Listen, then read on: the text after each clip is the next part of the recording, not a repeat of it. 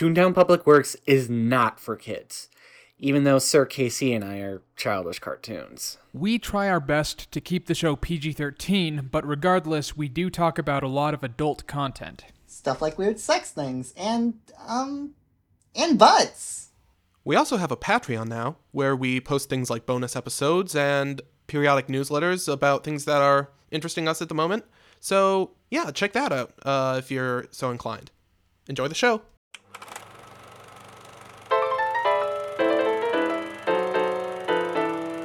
The Toontown Historical Society presents Toontown Public Works, a program where three highly unqualified doofuses make a mockery of themselves in the name of preserving this great city's forgotten classics.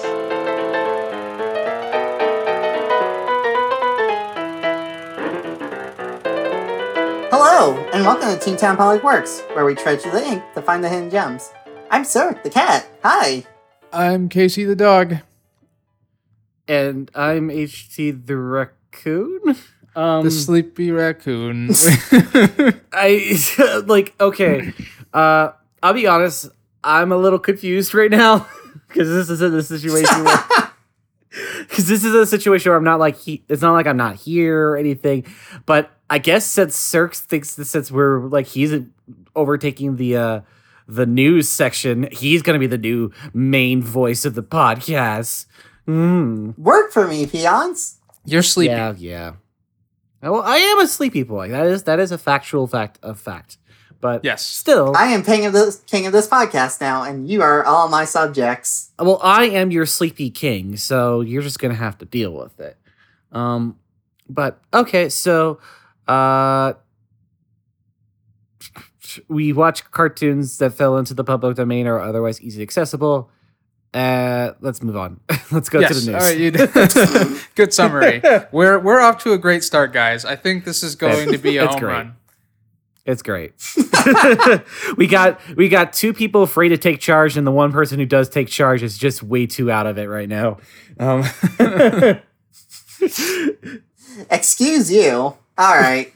Well, here's the thing. We got a big list of public domain cartoons that we watch off a DVD. We're going to select 3 of them, and we're going to discuss them for you. But before that, we are going to talk about the news, because it has been a very big news week because, hey, San Diego Comic-Con has rolled around. And with that, we've gotten a lot of new announcements. We've gotten a lot of new cartoons. We're not going to get to all of them, but we'll get to that. We got some that we've highlighted down on. For me, mainly, this year, San Diego Comic-Con has been a year all about revivals. Like, revivals of old cartoons. For example, this is something that I didn't expect. They're bringing back Clone Wars for another season. Oh yeah, I heard about that. Huh. Yeah. Like the 2D one or like the recent series or what? The 3D one. The one that, like, was kind of Lucas's baby. He had a bit of, like, hands-on input on that. It had a bunch of stuff from some of his old drafts that he put in. He made some actual changes to the canon that contradicted EU before Disney blew that up. That sort of thing. Isn't it the one that gives Darth Maul spider legs? No, that's Rebels. Oh, okay. All right, fair enough. Apparently, go ahead, HG. Oh no. I was just gonna say, like, when it comes to this subject, I am pretty much clueless because the only one of these things of the Star Wars animated things that I've ever seen in my entire life are the Clone Wars miniseries that happened around the same, like, that was Genndy Tartakovsky's like 2D animated like prequel to episode 3 Star Wars. Really, really good. And the animated special with fucking C-3PO and R2-D2, and like, Yeah, that's what I was going to say. Is Droids is the only Star Wars animated show I've ever watched, and I was not yet in actual pants yet. Like that was like I was just a little Babbit. So Even back then, I was like, fuck the Ewoks, fuck them. I want to watch the droids. But they have a Caravan of Courage. Aren't you interested?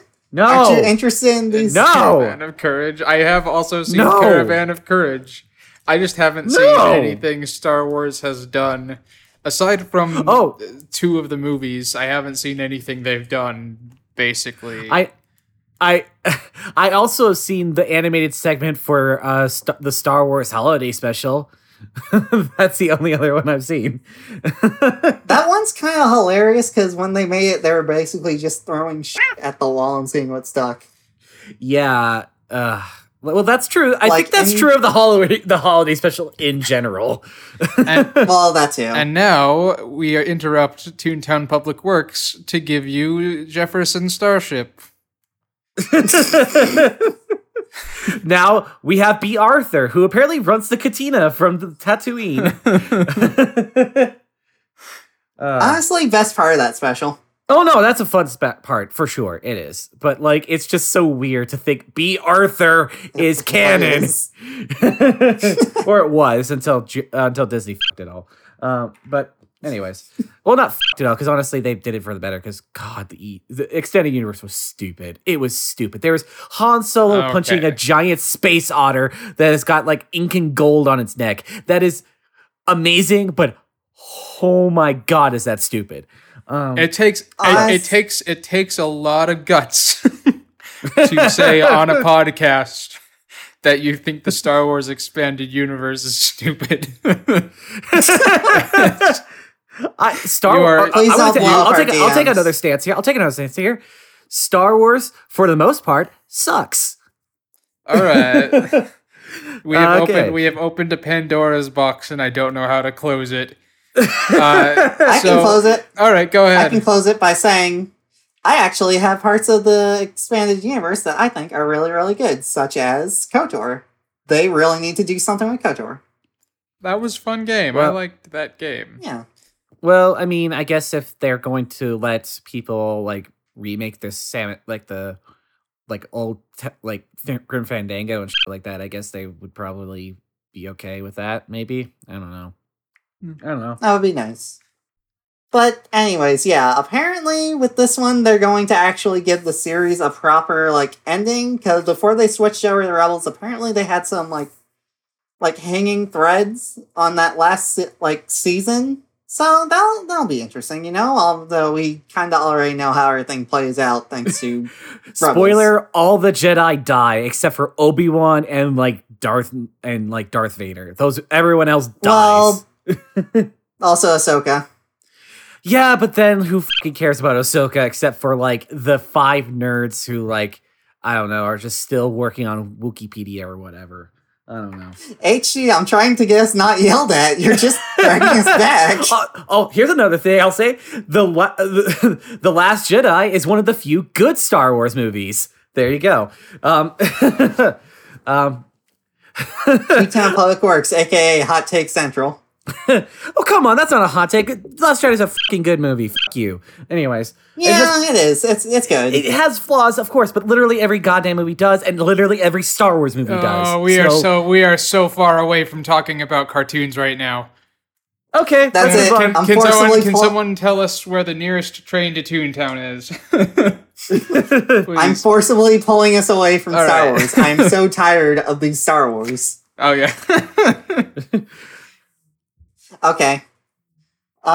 So, another revival that got announced. They are bringing, I forget, is it John Vasquez? I think his name is. They're bringing him back to do... Jonan Vasquez, I think. They're bringing him back to do a new season of Invader Zim, which is an interesting choice. There was a trailer. Oh, wait, it was a season? I just thought it was the animated movie or something. I think it's a season. I don't know, though. Huh. I guess I don't know. I didn't really read on it. I mean, I don't read on that because Invader Zim is a blight on Constant Nick's otherwise pretty good streak of film cartoons from that era. Again, hot takes alert. Sorry. Again, a hot take I will disagree with. I like that show. Invader Zim is like... I think I've expressed my problems with Invader Zim on previous episodes, but I wouldn't try to berate people who enjoy it. Look, I honestly, here's the truth. If any of you like the things that I don't like, I don't think you're bad. I just don't think it's good. And that's the case with Invader Zim, because I think that there are things about it that are good. I actually watched it a lot as a child. I actually watched it. It was one of those shows, like that one prompt we had the other day, where it was like kind of in between shows that I would actually want to watch, so I watched it a lot. And there were episodes that I genuinely really liked, and there were some things I thought were funny. I thought it was funny, like some of this, and I do think some of the commentary it makes is pretty funny. But then I feel like, God, it just feels like a masturbation to like smart guys who totally get it and like are like. Except it's also like LOL so random. Exactly, like it's like I don't know.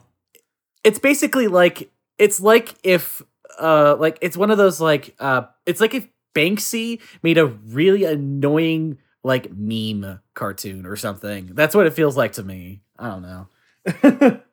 I think that this is the episode where Cirque gets really excited about things, and then we instantly... I'm sorry, sir. I'm just a blowhard, okay? You can, fucking... break me all you want, honestly. I just, yeah.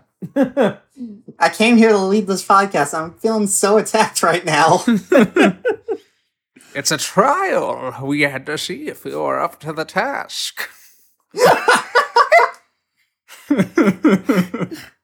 Oh, God. But no, yeah, some of the... Go ahead. No, I was just going to say that, yeah, honestly, Cirque, you go ahead because you're the one who likes the show of those, and you're probably the one that people want to actually hear from. Well, I mean, it looks like they updated a lot of the character designs, and they did a really good job, I think, of, modernizing them while keeping them, really recognizable. I will say this. The trailer that I watched for the new season of Invader Zim, I actually thought it was really gorgeous. I thought the animation was beautiful. I thought the art direction was really great. I think there's a lot of stuff going for it that are actually really good. And I think one of the reasons why I liked it so much was the fact that there was no voices at all. So there weren't people screaming at me constantly. I guess I just don't love the Invader Zim brand of cynicism. That's just the one thing that sort of made me a little bit distant from it, but whatever. That's why I brought up the. Like it, I'm not gonna. That's fine. No, that's why I brought up the Banksy comic, because that's just what it really feels like. It's like cynicism, but I don't know. Whatever. It's not here or there. I'm sorry. You're good. So, my third piece of news before we get on to what you guys are enthused about is that they also showed off a little bit of the next season of Young Justice, which is going to be something that I think they're only taking to... It's either Netflix and their streaming service, or just their streaming service. Oh, God. Now, Young Justice. Let me talk to you about... I've literally never seen Young Justice. I'm just kidding. I'm literally just kidding. Okay. I heard it's really great. Okay. I probably should hate justice. I love chaos. Okay. No, that's cool. Honestly, I've heard a lot about Young Justice, and from what I've understand is that Young Justice ended on a terrible cliffhanger. So a lot of stuff not unresolved and all stuff, and it just ended, and it never got resolved. And I'm happy that people are getting it resolved, and I might actually watch the entire series now, I guess. So, because sure. I feel like when I hear a series ends with a lot of unresolved questions and it's not intentional, that's usually something I'm like, oh God, I don't want to watch this because I'm just gonna get pissed off. Yeah, I'm sure they'll have all the seasons on there if they're gonna be putting up season 3 as well. I have friends that swear on that show. The showrunner was also responsible for Gargoyles, and that was a super good show. So, what show? Young Justice. Well, I know, but... are you asking what else he was responsible for? Yeah. Gargoyles. Oh, gargoyles. Okay, I didn't 100% understand that. Okay, that's neat. That's fine. Okay, so, do you guys have anything else that you've found out lately that you're excited for? Like, not just from San Diego Comic-Con, like elsewhere. Oh, was there something? I feel like there was something I mentioned in our chat. I'm trying to remember what it was. Oh, I got something, and it's actually kind of old news. Something that honestly we should have brought up a lot sooner, but we didn't because I'm a dummy. But there is going to be a reboot of Daria. Oh no, I still haven't. Now I have to get caught up, I guess. Yeah, I think we've actually mentioned it before, have we? Not on the podcast. No, we didn't. Okay, I wasn't aware of that until just now, actually. Daria is getting basically a reboot of sorts. Let me actually pull up the details. So, pretend that I'm prepared for a moment. 2 hours later. Okay, so basically, there's not a ton of new information. It's part of the same initiative that MTV Studios is doing to they're gonna remake The Real World, and they're gonna do a live action version of Aeon Flux.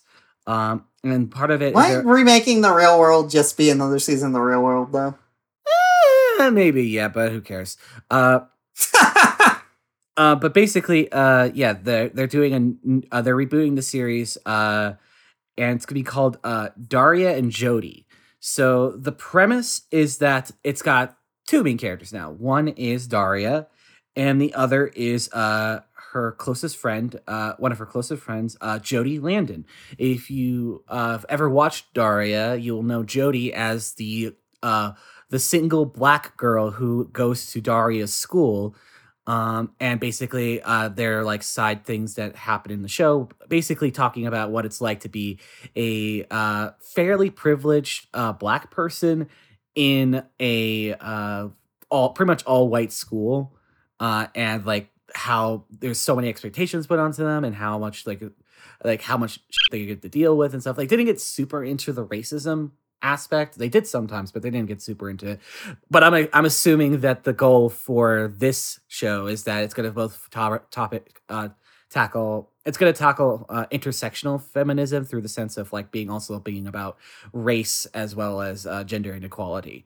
Oh, that's cool. Yeah, so that sounds really interesting. I do wonder where Jane is in all of this, because Jane is my favorite character other than Daria herself. Jane, if you don't know, was Daria's best friend. She's like this artist girl who basically is basically she and Daria, like when Daria moves into Lawndale, she's the first girl that Daria befriends, and pretty much the only one that she becomes like a long-term friend with. And they're basically the pillar of the series in terms of like human relationships, really. Which is why you would actually see a lot of shipping of Daria and Jane on the internet, even at the time. But like, yeah, it's I'm wondering what they're gonna do with Jane, if she even exists in this version or not. Like, because I'm sure that like for nostalgia's sake, they'll be doing something with her. I'd be surprised if they I'm just saying, by the end of season 1, I'm guessing it's going to be in a radically different place than like it was in the original series. Oh, I'm sure. But yeah, I'm excited for it. I love Daria. Daria is literally a formative TV show to me. It's basically shaped who I am as a person in a lot of ways. So I am really excited to see it being done well. Because like from what I understand, let me just pull this up real fast. It's being written by Grace Edwards, who did Inside Amy Schumer and Killing Rankin Smith and other stuff like that. And basically... What was that last one? Unbreakable Kimmy Schmidt. Yeah. Which seasons? I don't know. That doesn't say in this article. All right. But, I mean, she's an experienced writer, and I'm sure she'll do freaking great. And honestly, yeah, I'll just be excited to hear... Daria's voice again, because I'd be really pissed if they ended up not bringing back what's her name? Jane? No. The VA for Daria. The Daria's voice actress. 6 hours later. Tracy Grandstaff. She still can do the voice. Like, she's actually reprised her role several times on like other shows for like cameos and whatnot. So she can still do Daria hands down, and she is the perfect voice for Daria. So I hope she comes back. I hope they bring her back, and I hope they call her back to do it. So yeah. Just last thing is She-Ra. Oh yeah, She-Ra. Good lord. Let's try not to talk about the piss babies, because everyone already knows about them. Unfortunately, that's all I really know about the She-Ra reboot. Unfortunately, that's all I know about She-Ra. Period. In fact. Oh no! It was a show back in the 80s. Well, I know about She-Ra, the old show, to a degree. That I know nothing about it. I didn't even know it existed until this week because of all the controversy. The controversy that should not exist, mind you. Right? No. It looks really good. It looks like I really like the style. I like the way the characters are drawn. I like the colors. Yeah, I like the style too. So that will be cool, I think. I have nothing. Also, there's a cat person in there, and that's always good. That is always good. The thing that sucks is that I'm just trying to find articles to get some more information so we can have like more than just. Like, well, we forgot about it until just now. Yeah, but like all the articles I'm seeing are just literally about the piss babies. Oh god! Like literally just like people saying, "Oh my god, these piss babies need to f*** off." But yes, they do. But okay, so I really love the art direction of this new She-Ra. Basically, just to get the baseline understanding out there, She-Ra was a spinoff of He-Man. He-Man was a TV show made to sell a bunch of cheap plastic garbage to boys in the 80s. And that show is really, really hilarious in every wrong way. It's like...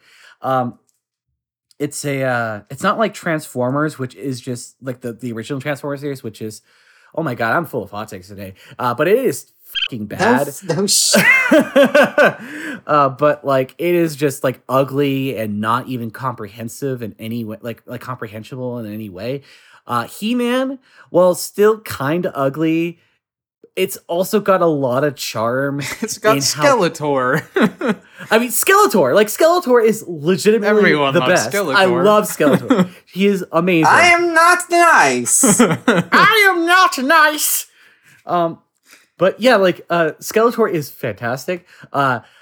Prince Adam, aka He-Man, is like the most camp character of the 80s. But like it's and that's saying something. At least in children's programming, but like, it is great. It's the reason why that's why one of the most things that most people know about He-Man is the meme of where like, so much so that at this Comic-Con, they announced that they're going to be doing a special run of He-Man figures of He-Man in that costume doing the laugh. Wow. Which is incredible. Wow. So like, yeah, it's I've seen amazing cosplays of that, but anyways, the whole point is that so He-Man, they decided, hey, maybe we can make this show but for girls, so we can sell girl toys, and basically their result was making a show that somehow was even gayer than He-Man.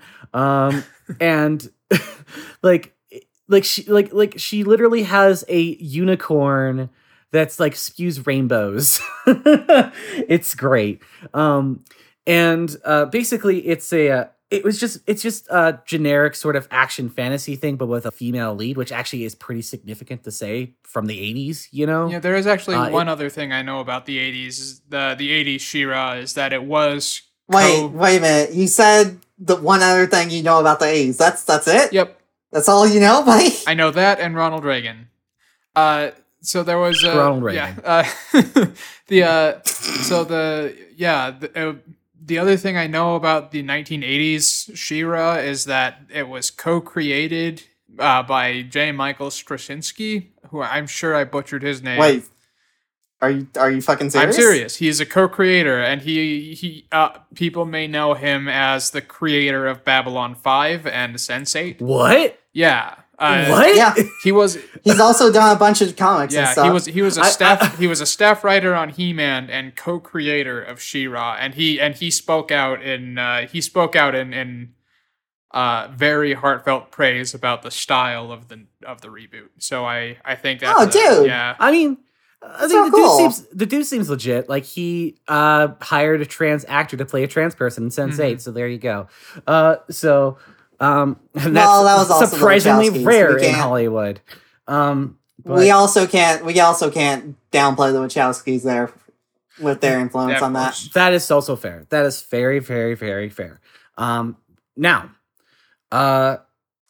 so basically for this reboot, they're basically going with an entirely different art style. They're remembering that She-Ra is actually 16 years old, and so is Prince Adam. Yeah. So they don't give her giant boobs, which is good. Because what the animators of the 1980s?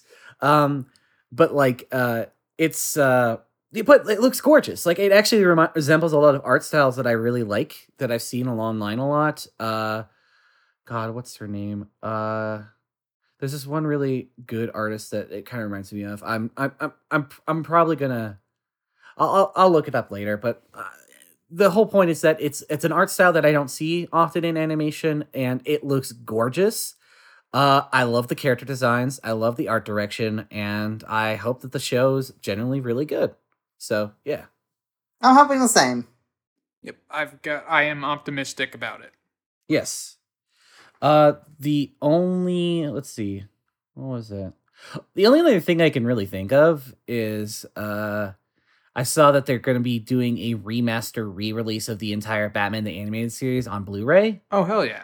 That's cool. Yeah, they're gonna like basically remaster it to like make all the colors pop. And there's gonna be special features and commentaries on select episodes. The one weird thing. Oh wait, I know there's other stuff too. Like let me just pull it up here. But basically, one of the weird things is that if I'm not mistaken, I think it comes with some mini Funko Pop figures, which. I don't know why. Let me just double check that. The next morning. Okay, so it will come with full remasters of all the episodes, as well as both films, Batman Mask of the Phantasms, and Mr. Freeze, Sub-Zero. Oh, hell yeah. Yeah, and it's going to have like a 60-minute making of documentary called The Heart of Batman. A lot of featurettes. Furthermore, the set will include lenticular art cards, a deluxe art book featuring art from the series, and 3 Funko minifigures of Batman, Joker, and Harley Quinn. Why? Have you? I don't know. No. All right. So have you? I've never been to San Diego Comic-Con, but I have been to Salt Lake Comic-Con, and it's basically 2 things. It is one, a celebrity zoo.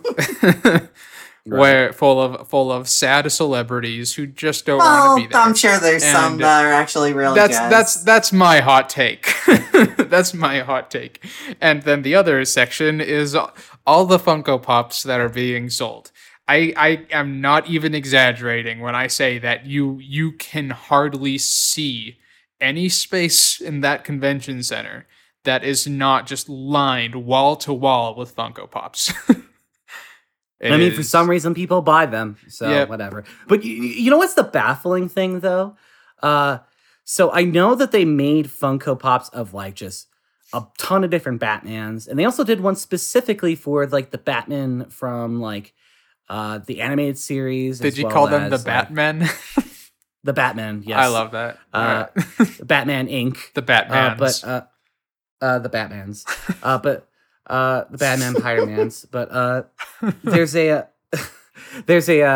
but they did one with like Harley Quinn from that one, as well as the Joker from that one, and the ones that are going to be included on this Blu-ray are not any of those. They are just a blue-suited Batman, a Joker with red eyes, and just a generic Harley Quinn. Okay. I don't know. Sure. Like, why not? I literally think just DC had a whole fucking cargo full of these things, had no idea how they were going to get rid of them, so they're just going to put it on the Batman Blu-ray set that everyone's going to buy anyway. Value. Yeah. I mean, I would be lying if I said that as of today, the prospects of me owning Batman Funko Pops has gone from basically 0% to at least 60. So, and I say this as someone who has Funko Pops on my shelf, but none of them are humans.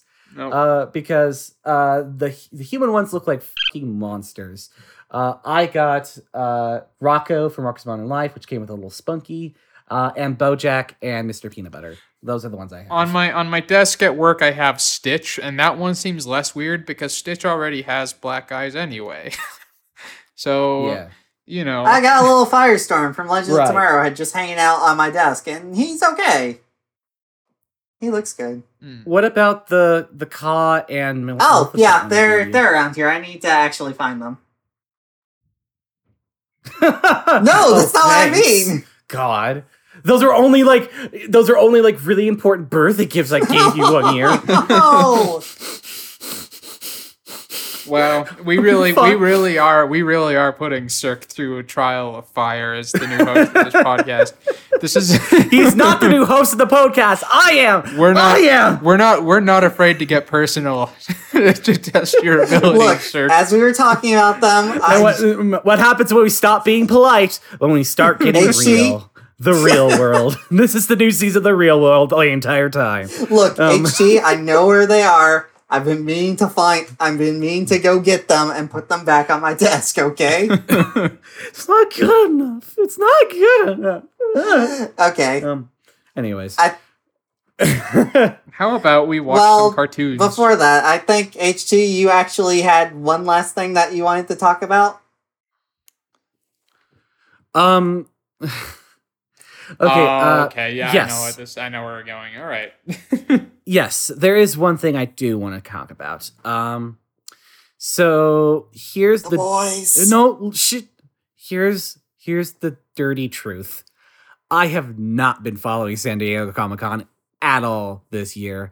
I basically just get information once it becomes publicly known.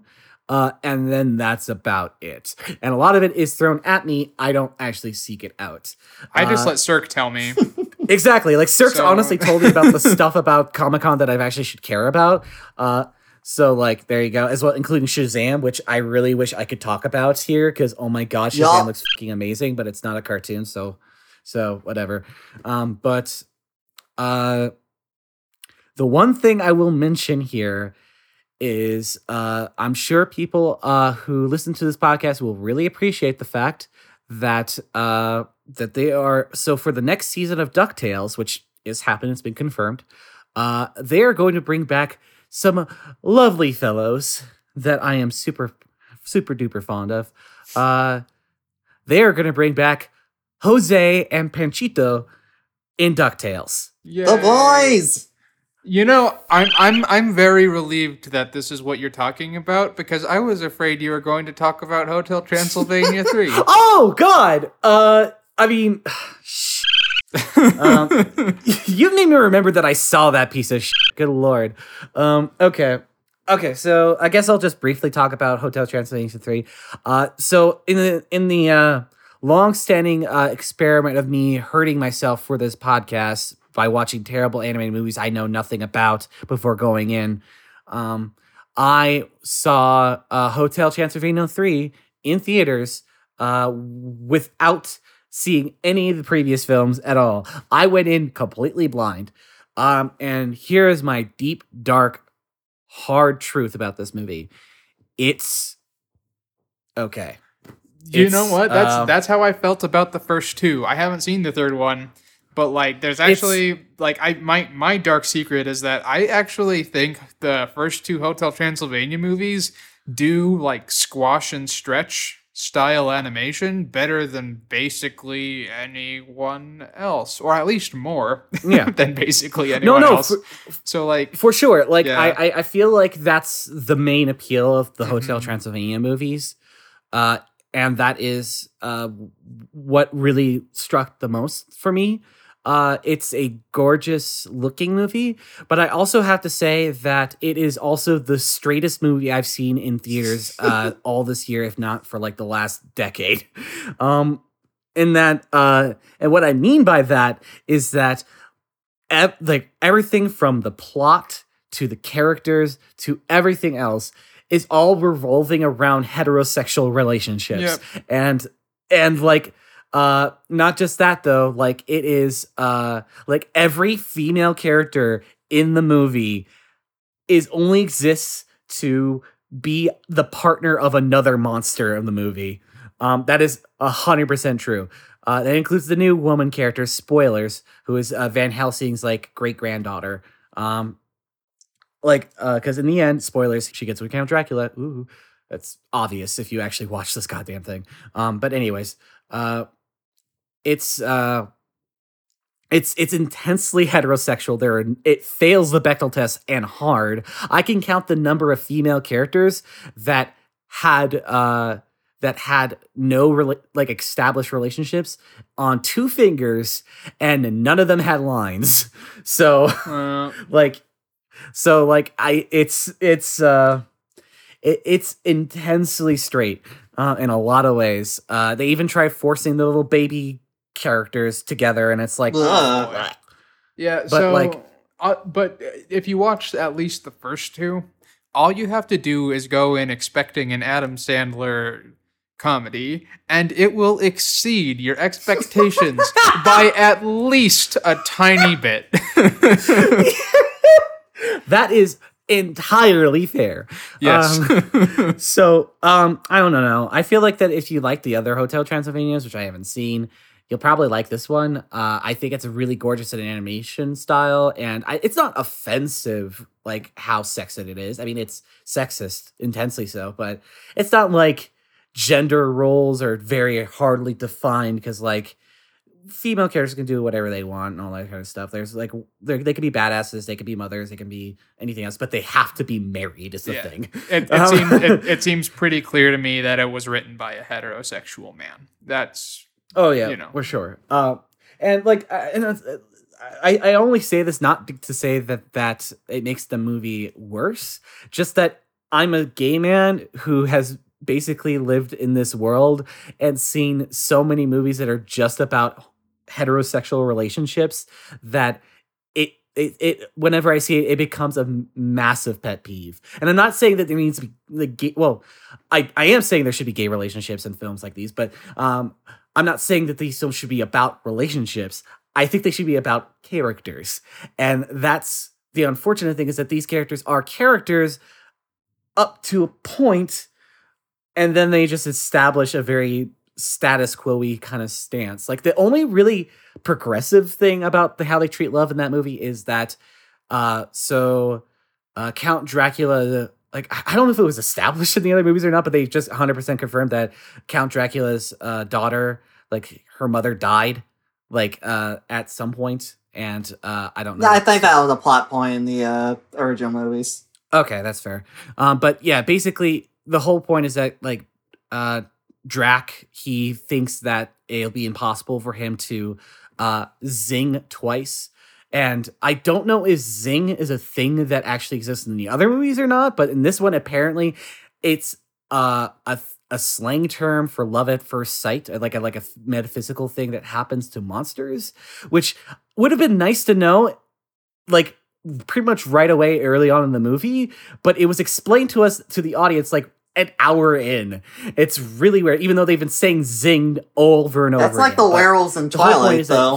So there's precedence for this. It's the Hotel Transylvania is just a part of the Twilight canon. I'm sorry to break it to you guys. Yeah, but how am I literally just thought zinged was a cute little catchphrase or some shit for falling in love with someone. But no, it's like this actual real thing that monsters do when they see their true love. They just see their eyes and then they zing and they just know. And the whole point is that Drac thought he would never be able to zing a second time. Spoilers, he does zing a second time. And that's basically the whole point, is that like, oh, hey, yes, people who have gone through loss and have been, fathers and actually have like raised children and stuff like that, they can absolutely find true love later in their life, which is a good message. I think that is a good message. Except at first sight, which is a very bad message, an extremely bad one. That is true. Yep. That is true. So just pick your battles. Anyway, let's pimp our Patreon, or is that a misogynistic term? I don't know. Let's plug our Patreon. Sure. Okay. Patreon. We have a Patreon. We're doing it in this part of the show because I know people are going to actually listen to it. So we have Patreon. It's patreon.com/TTPW. And it's where we basically release a bunch of bonus stuff. We have like a bonus podcast that we do every month with our editors, Alex and Aki, where we watch a really bad animated movie and we have to say something nice about it before we rip it to shreds. And sometimes we watched everything from the Emoji Movie to Alpha and Omega to the Extremely Goofy Movie to our most recent one, which was An American Tale, The Treasure of Manhattan Island. All of which... American Tale, Proletariat, Rise Up. Yeah. American Tale, Philo Goes Woke, as I said. Anyways, but like, yeah, it's a... And the movies weren't chosen by us; they were chosen by our audience. We have like a poll that we put up on the Patreon that you vote on a list of just different anime movies that we set up based on a theme. You vote on those. You let us know which one you want us to watch, and we watch it and get that podcast out to you. We also do a news article thing where basically what we do is we all write little editorials about things we like every month, but things that are not related to cartoons. We want to talk about other stuff that are not. So like I talked about Won't You Be My Neighbor, the Mr. Rogers documentary, which is quite possibly the most important movie you will see this year, and I am not exaggerating. There is Casey talking about like really obscure music bands and cover artists that are really great, and Cirque talking about just everything from like horror movies to like what have you. It's we all... I talked about them good wiki boys, the wiki man. Yeah.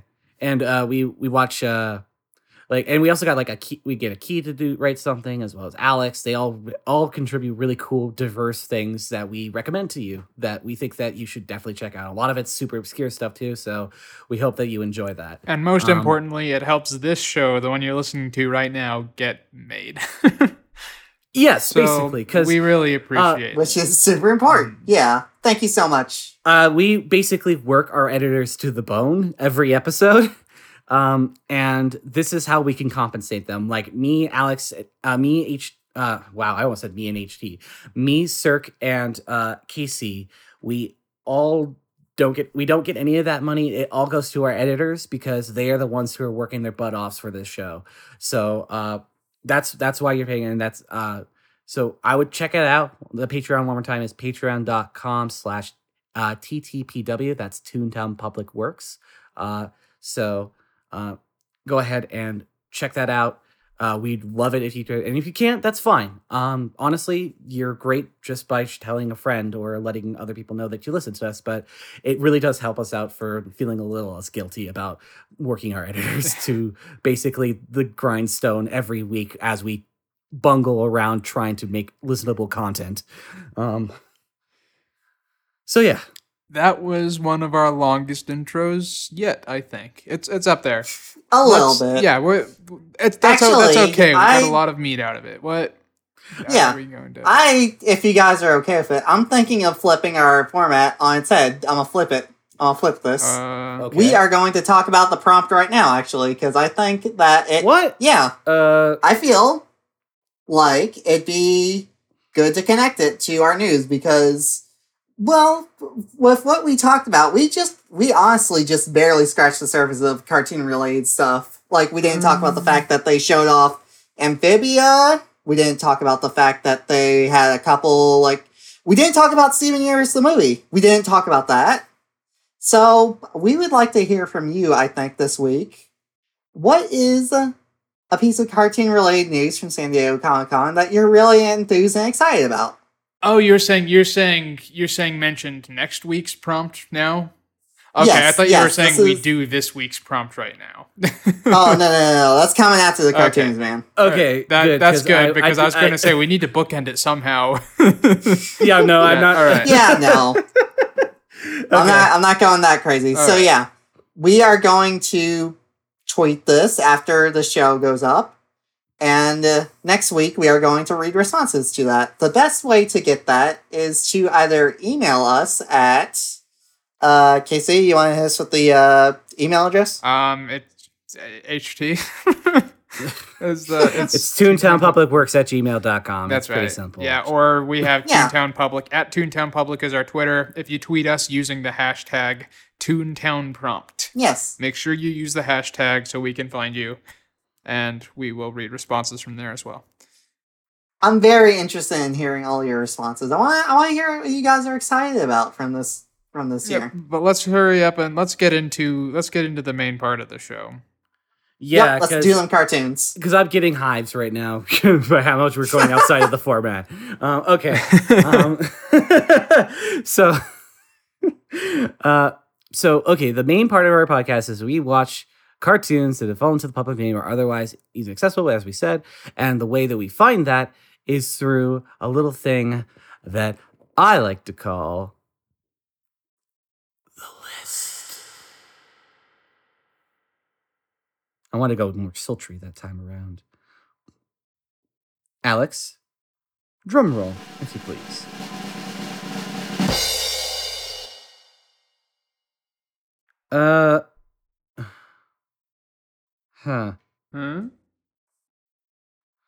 Okay.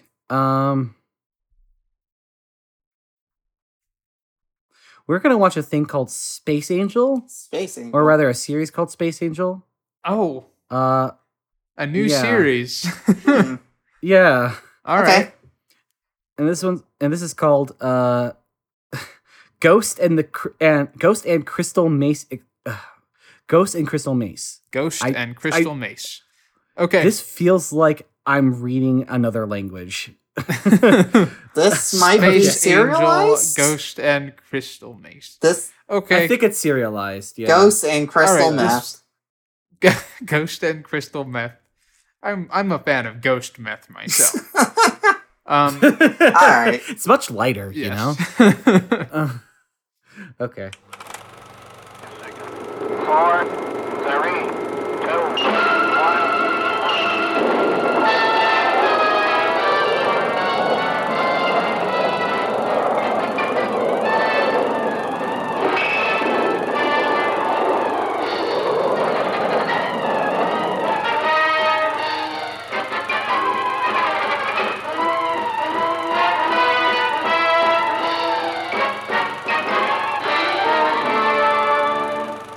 So we would just watch Scott McCloud, a gay icon, basically have an argument with ghosts for like 30 minutes. Yep. Wait, Scott McCloud, the dude who talked about the infinite canvas? It's the name of this eye-patched, clean-shaven, handsome man who has the most wonderful lipstick whenever he speaks. This is one more of those Clutch Cargo type cartoons. Yep. Yeah. And as such, it was 25 minutes long. Yeah. And because it's like a bunch of episodes. Yep, and it used the same Synchrovox lip technique. I'm surprised you remember that. I didn't. I am looking at the Wikipedia page right now. Okay. So it won't take us 25 minutes to talk about it, that's for sure. Yeah. This thing is padded to shit. Yeah, so it's Space Angel is about a crew of three members of the Earth Bureau of Investigation. What? So they are, they're the space FBI. And it stars. Hey, that's why they met ghosts, because they're like Space Mulder and Scully. Yes, and Space Angel is an eye-patched gentleman who flies the ship, which I see as irresponsible because his depth perception is impaired. But that is true. But they travel through space and they land on a planet that has ghosts on it. They land on this planet because someone on the planet is shooting up spooky-ass theremins into space and is jamming space communication.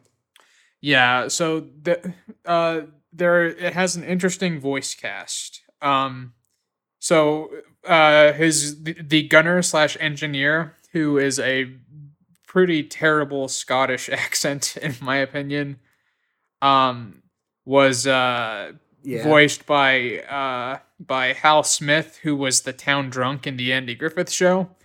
But the one that struck me as really strange was the character Crystal Mace was voiced by Margaret Carey, who is not best known as a voice actress.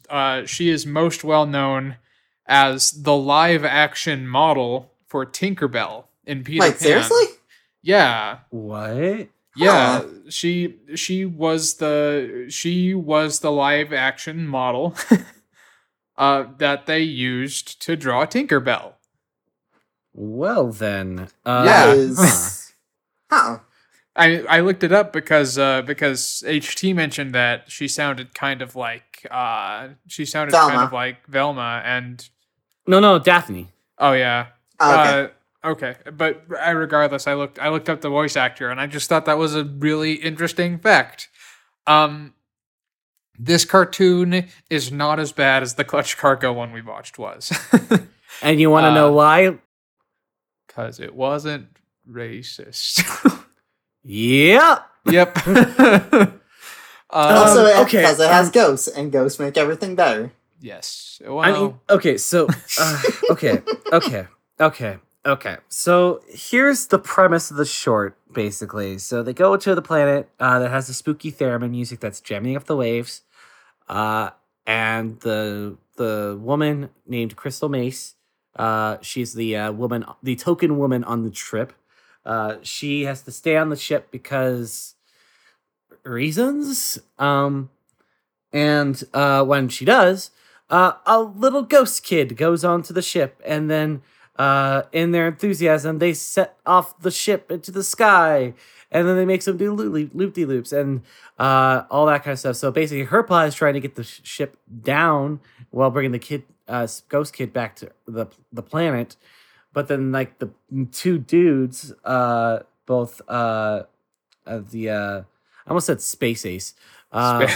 Space Angel and the other guy, they're basically met with a mob jury because of a missing child. So just imagine Fritz Lang's M, but in space. But yeah, so like it's just the short for like 3 whole episodes is literally just about 20 minutes ghosts, of a woman being annoyed at a child ghost. That's about it. Well, a woman being annoyed by a child ghost, and then ghosts berating 2 dudes for kidnapping a child. That's all it is. Yeah, where's Humphrey? Where is he? We want Humphrey. Yeah, like they're also not very smart, because it seems like they kind of just like say things at random to a degree.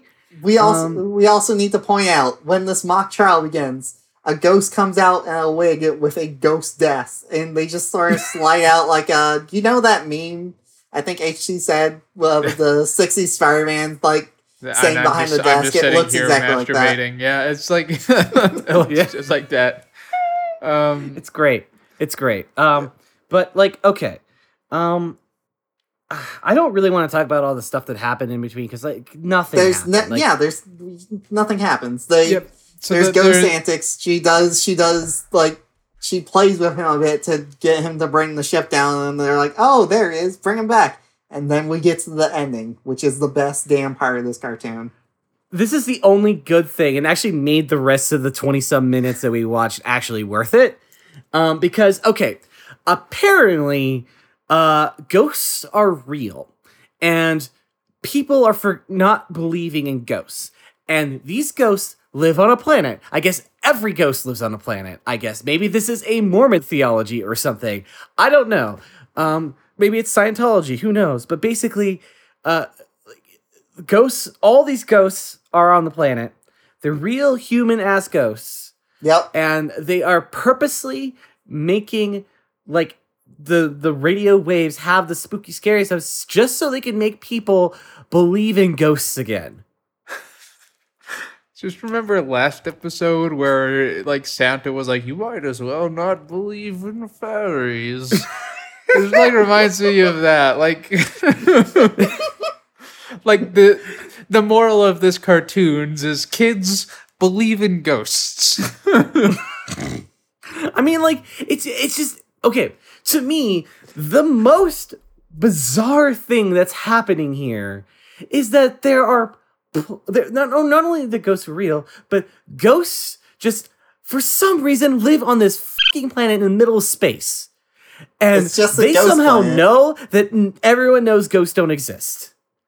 Man, Star Trek had an episode where they go to like a castle and they get menaced by a black cat and a witch. You gotta just roll with it. But I mean, I'm just saying, it's like there's a planet where you go when you die, and that is where all the ghosts in the world are. Oh, is that what happened? That's the ghosts of the people from Earth. They spawned on a new planet. Who else would it be? Because like people who died on the planet.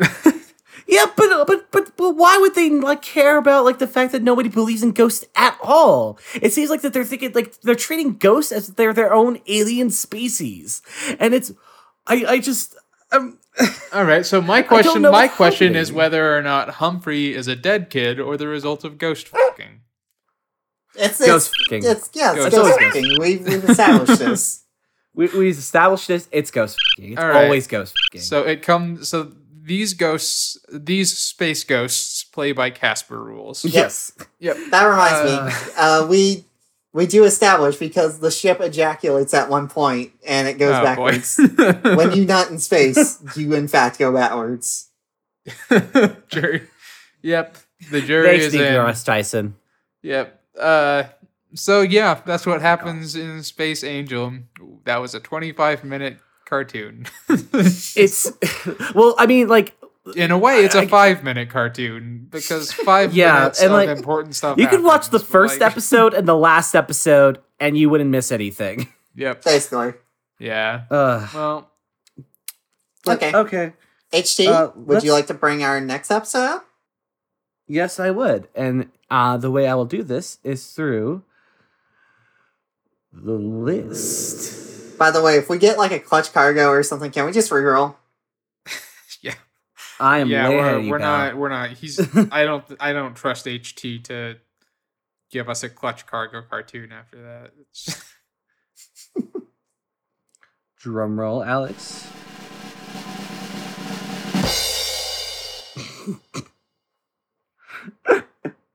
What's up? He's laughing because it's something bad. We are about to watch a short starring Snap, Crackle, and Pop from the Rice Krispies. Called Breakfast Pals. Breakfast Pals. Here we go. Oh boy. Hey, General Mills, you owe us now. You owe us. I'm waiting for that check. No free advertising, General Mills. You better ship us a box of Rice Krispie treats. Capitalism. Let's go. Gee,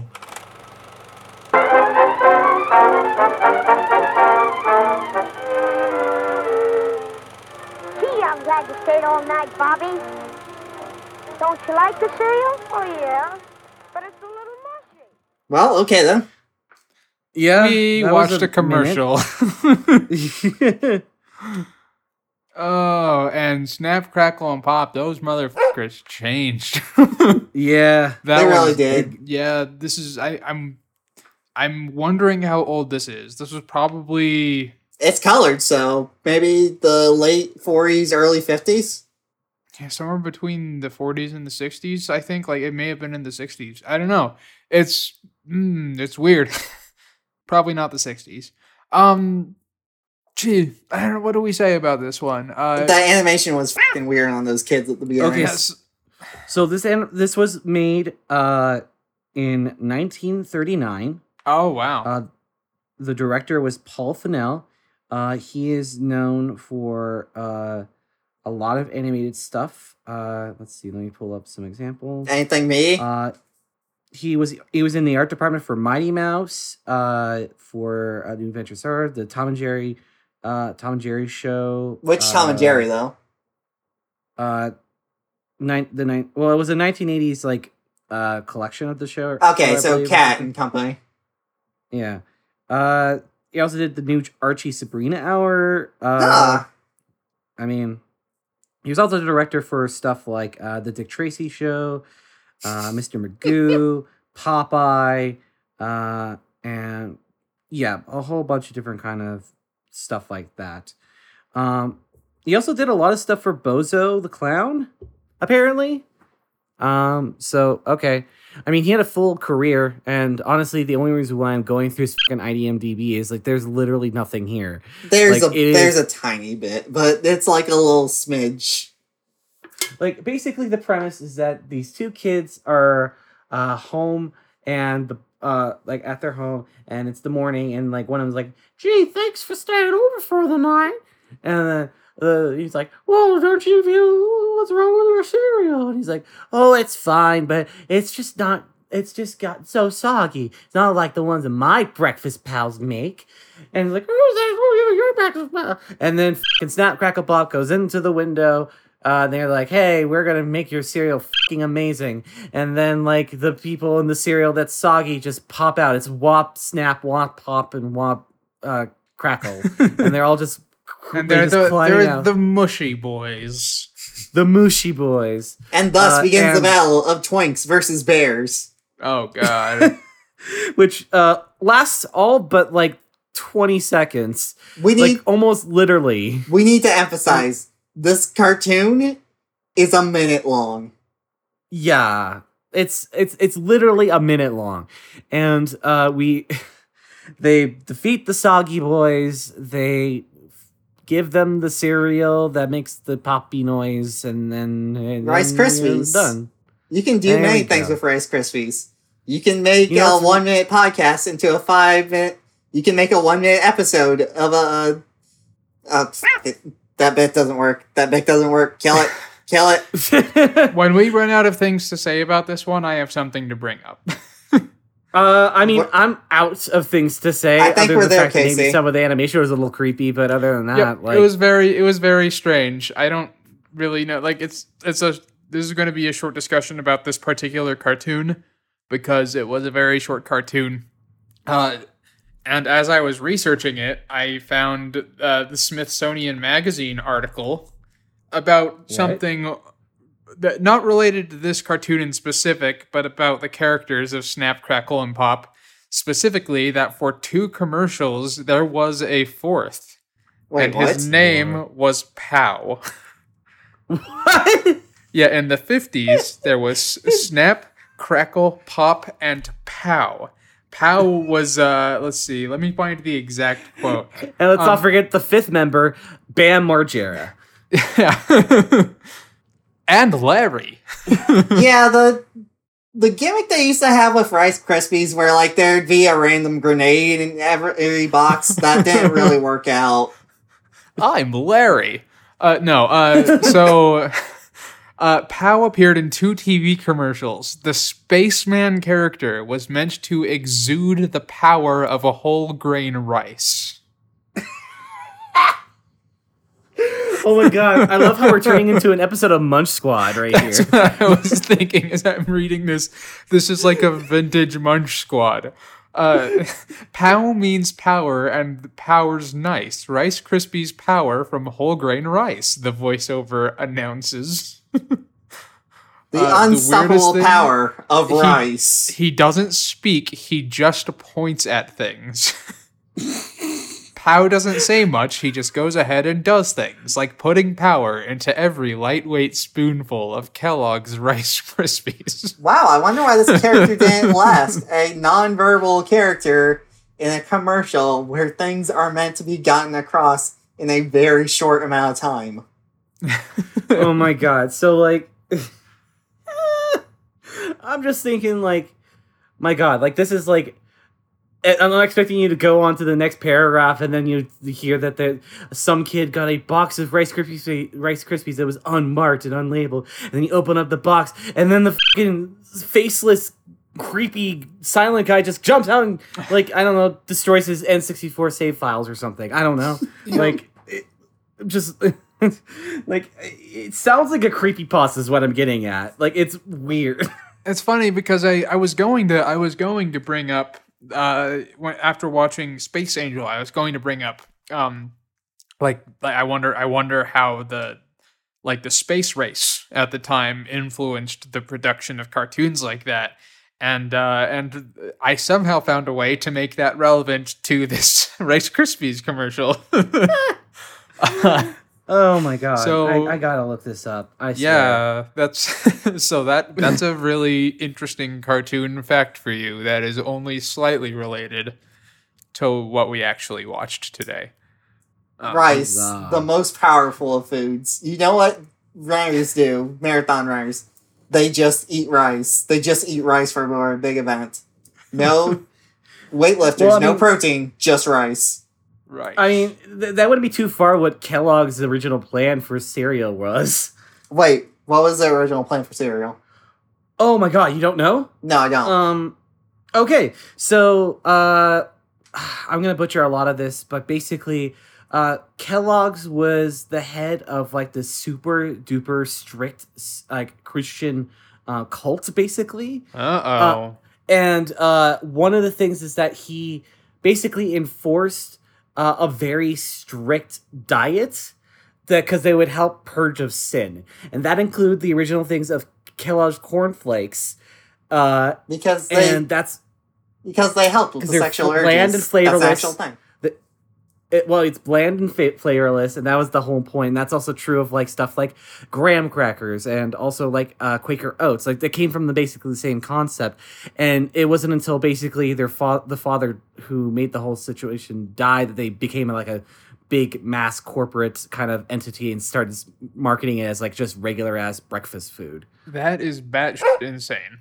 I'm going to have to research this later. Literally, the reason why they fed them the cornflakes is because they thought it would make people masturbate less. That is the truth. And I'm just like, okay, that's something you definitely need to look up. It is fascinating. It works for me. Incredible. I don't know about you guys. You mean you don't snap, crackle, and pop? Well, I mean, it definitely stops my masturbating when I put the cornflakes on my hand itself. It makes it much too, like, rough to actually do anything down there. You give yourself honey smacks. Jesus.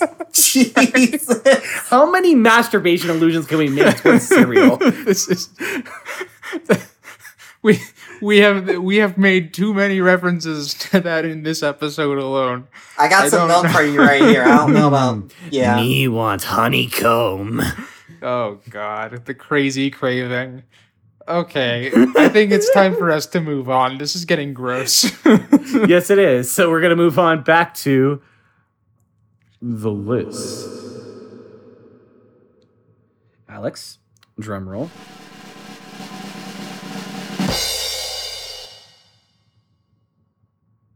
Okay, so we are going to watch a short on disc 3 that's called The Talking Magpies.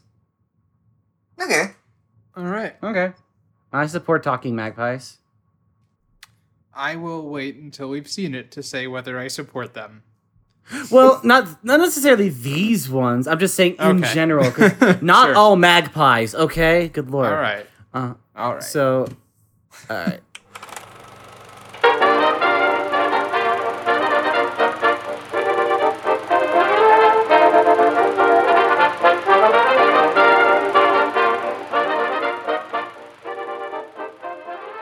I think I love this cartoon a lot.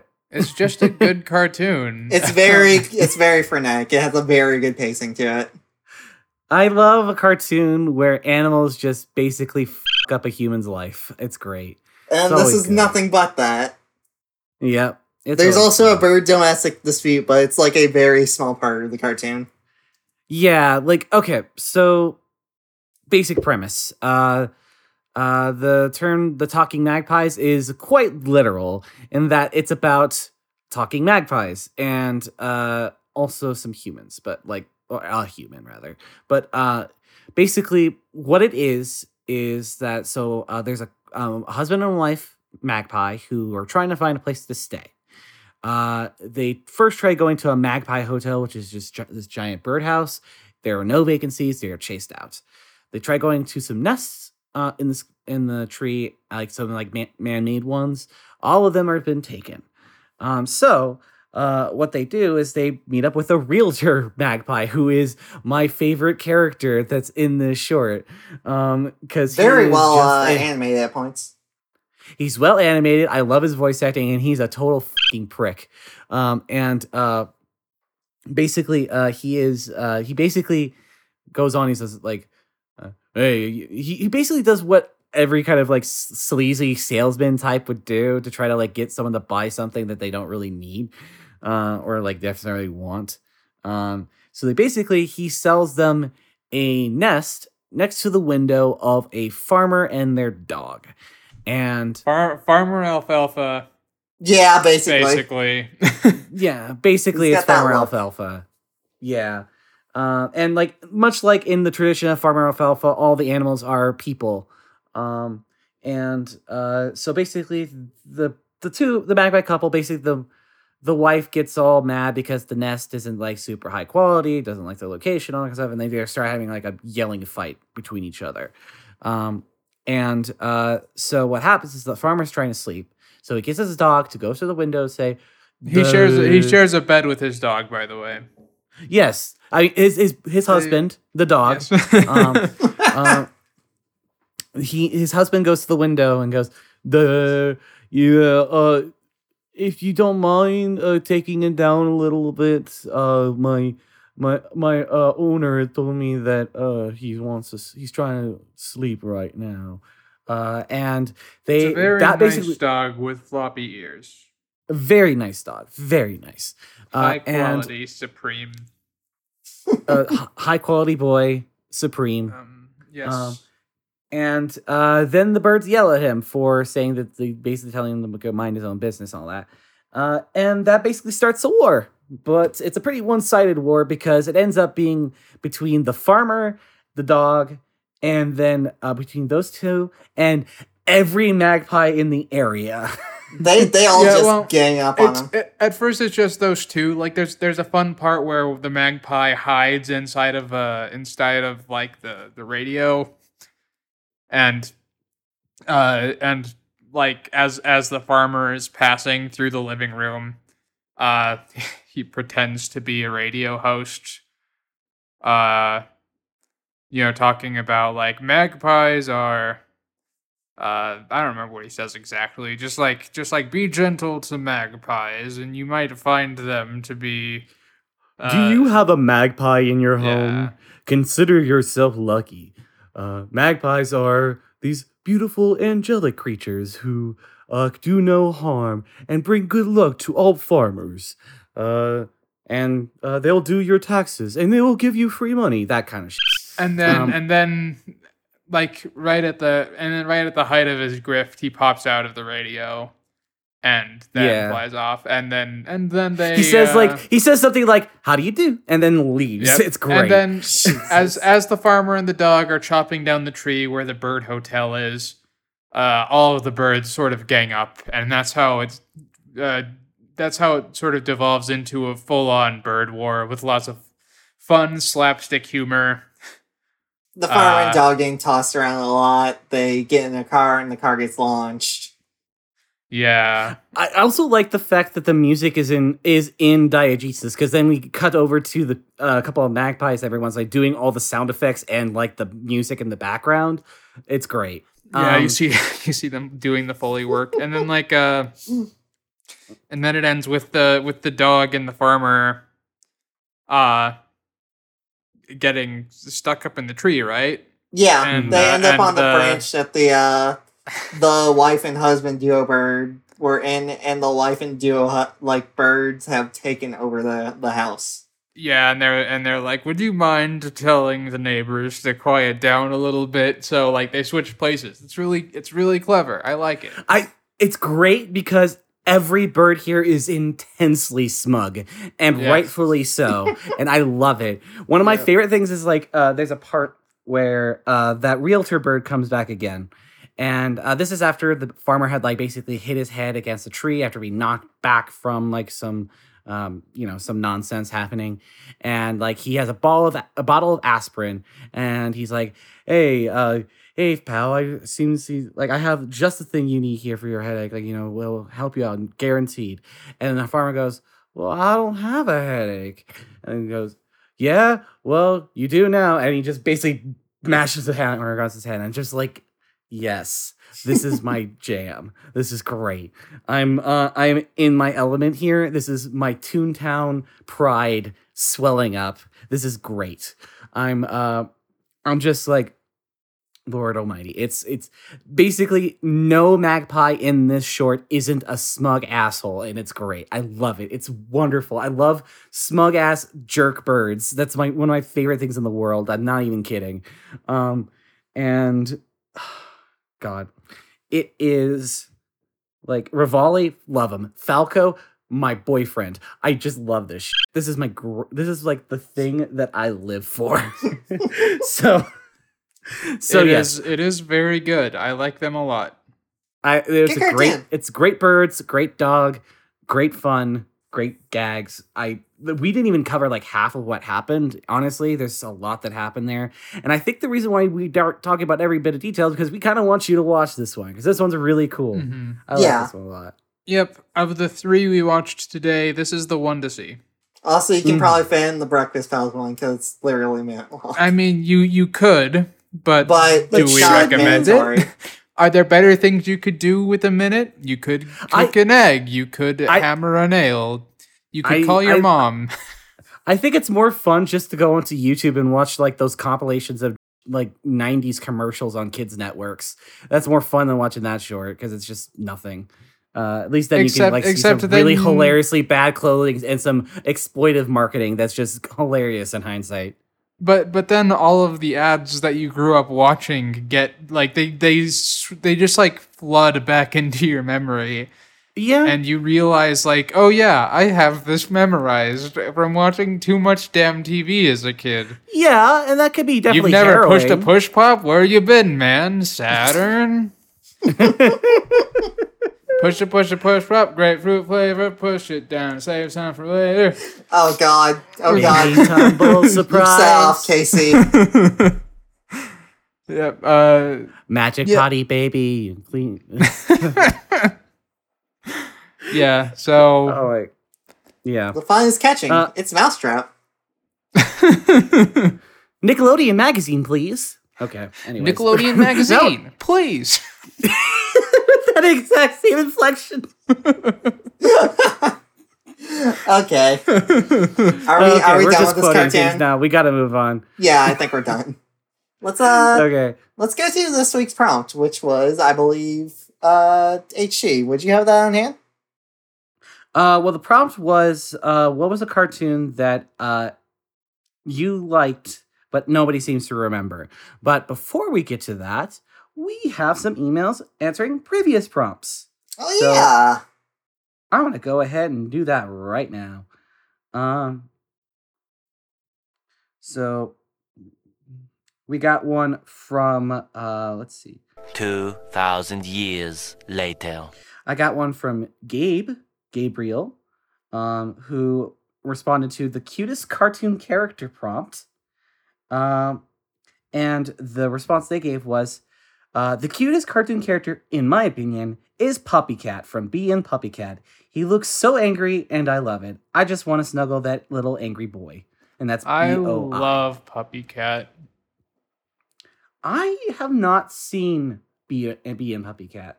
I've only seen the very first one that was on Cartoon Hangover, like way back in the day, and I watched that short like on repeat because I thought it was super great. They made a bunch more, and I haven't seen any of them. I think you HT would love that Bee and Puppy Cat, like that. At least that first one, I think you would love it.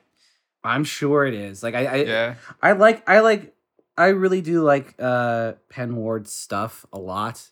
I just never have the time to watch it all, but so I'll check that out for sure. Yeah, I have not seen it myself. You know what's a good cute cat on that like Cartoon Hangover, like Catbug from that one show. Oh yeah, that too. That one's fun. Isn't that also Penn Ward? I think so. Yeah, that one is definitely Pendleton Ward. I don't know if Bee and Puppy Cat was though.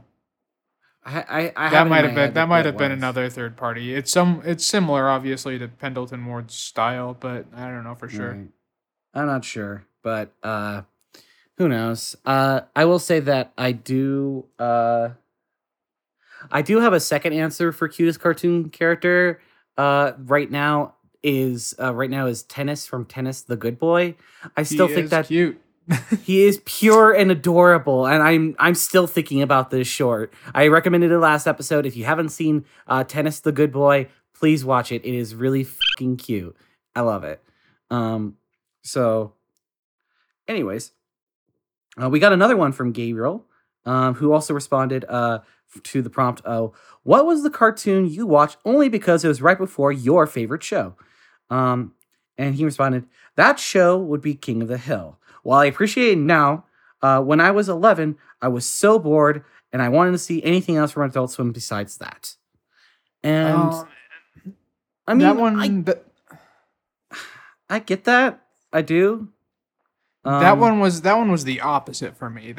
So I watched The Simpsons every Sunday, and I would always be at my grandma's house, and there's nothing else to do there. So I would watch The King of the Hill after The Simpsons out of desperation.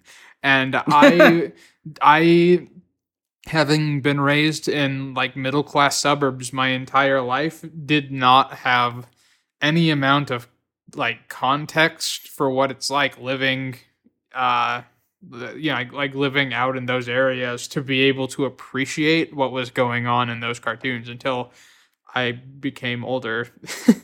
Right. And maybe understood the like some of the more social implications of it.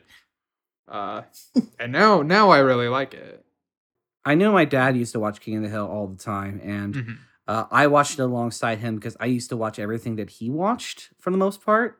And he used to watch a lot of really cool cartoon stuff, so that's true. But like, I do distinctly remember the episodes from when I was a kid that were like the one where Hank can't poop, and he doesn't poop for like days and days and days. That one for some reason just stuck in my head, and I don't know why. That and also the one where Peggy nearly dies in a skydiving accident. Those are the two that I distinctly remember from my childhood. Yep, the one I remember watching that I actually liked when I was young and is still one of my favorite episodes today is the one where Bobby buys he buys a pack of tarot cards and Hank thinks he's leaving to play poker because I haven't seen that one. But he actually joined like a cult, and it's like okay, it's a really good episode. Yeah, I'd have to track down what it's called, but it's a really good episode. Please, for the love of God, do. Yep. But okay. The boy is not right. More not right than usual. That boy's not right. I'll tell you what. Any more emails? Yes. So we got one from Stubadub here, an email from them. And they said, basically they were answering the prompt, what is your favorite opening and closing theme? It was just opening theme, but they also include closing. And they said, the opening and especially the closing theme of Sherlock Hound are absolute bliss. They whisked me away full force into Ethereal Whimsy. Ethereal, I think. Yeah. Ethereal, yeah. I'm sorry. That's a toughie. That's fine. That's a toughie. I'm a dumbo.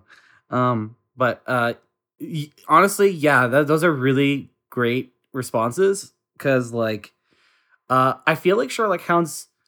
It's one of those shows that's like, it's not like it's like super. I mean, it's not well known by any stretch of the imagination, but that's also something that kind of fell on the radar. And it's like, but it's also something I feel like more people should know. And I feel like it will be easier for people to know now because, I might be getting this wrong. This is just what I heard.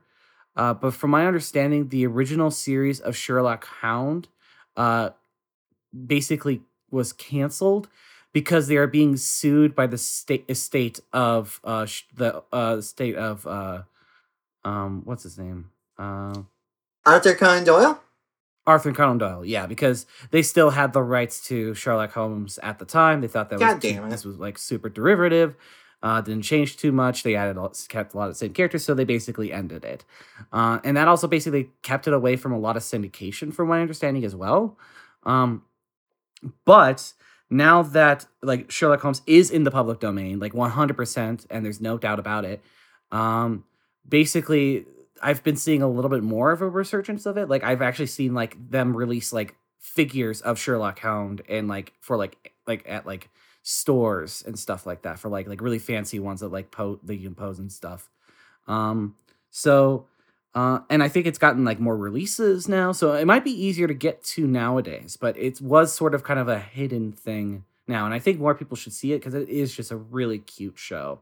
I think it's a really fun little thing. And also it's for like the first I can't remember how many episodes, but like for the first half of the series, it's animated by Hayao Miyazaki. So there you go.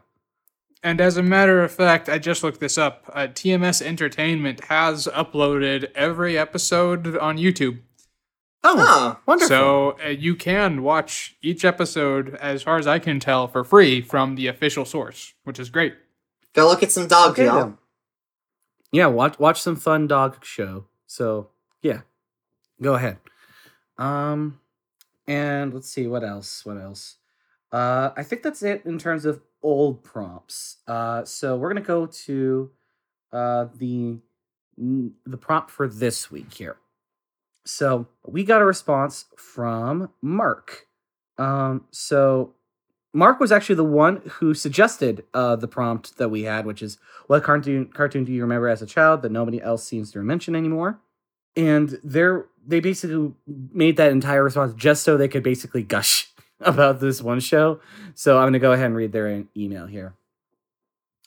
Hey, just writing to apologize because I may have come up with this prompt purely so I can talk about Bruno the Kid. Hey, you don't have to apologize for that, dude. Well, we want to hear about this stuff. Of course. Okay, so I'll talk about Bruno the Kid. Bruno the Kid was a 1996 syndicated cartoon series in which Bruno, an 11-year-old boy voiced by Bruce Willis, bluffed his way into being a super spy using awkward late 90s TV CG representation of Bruce Willis's head.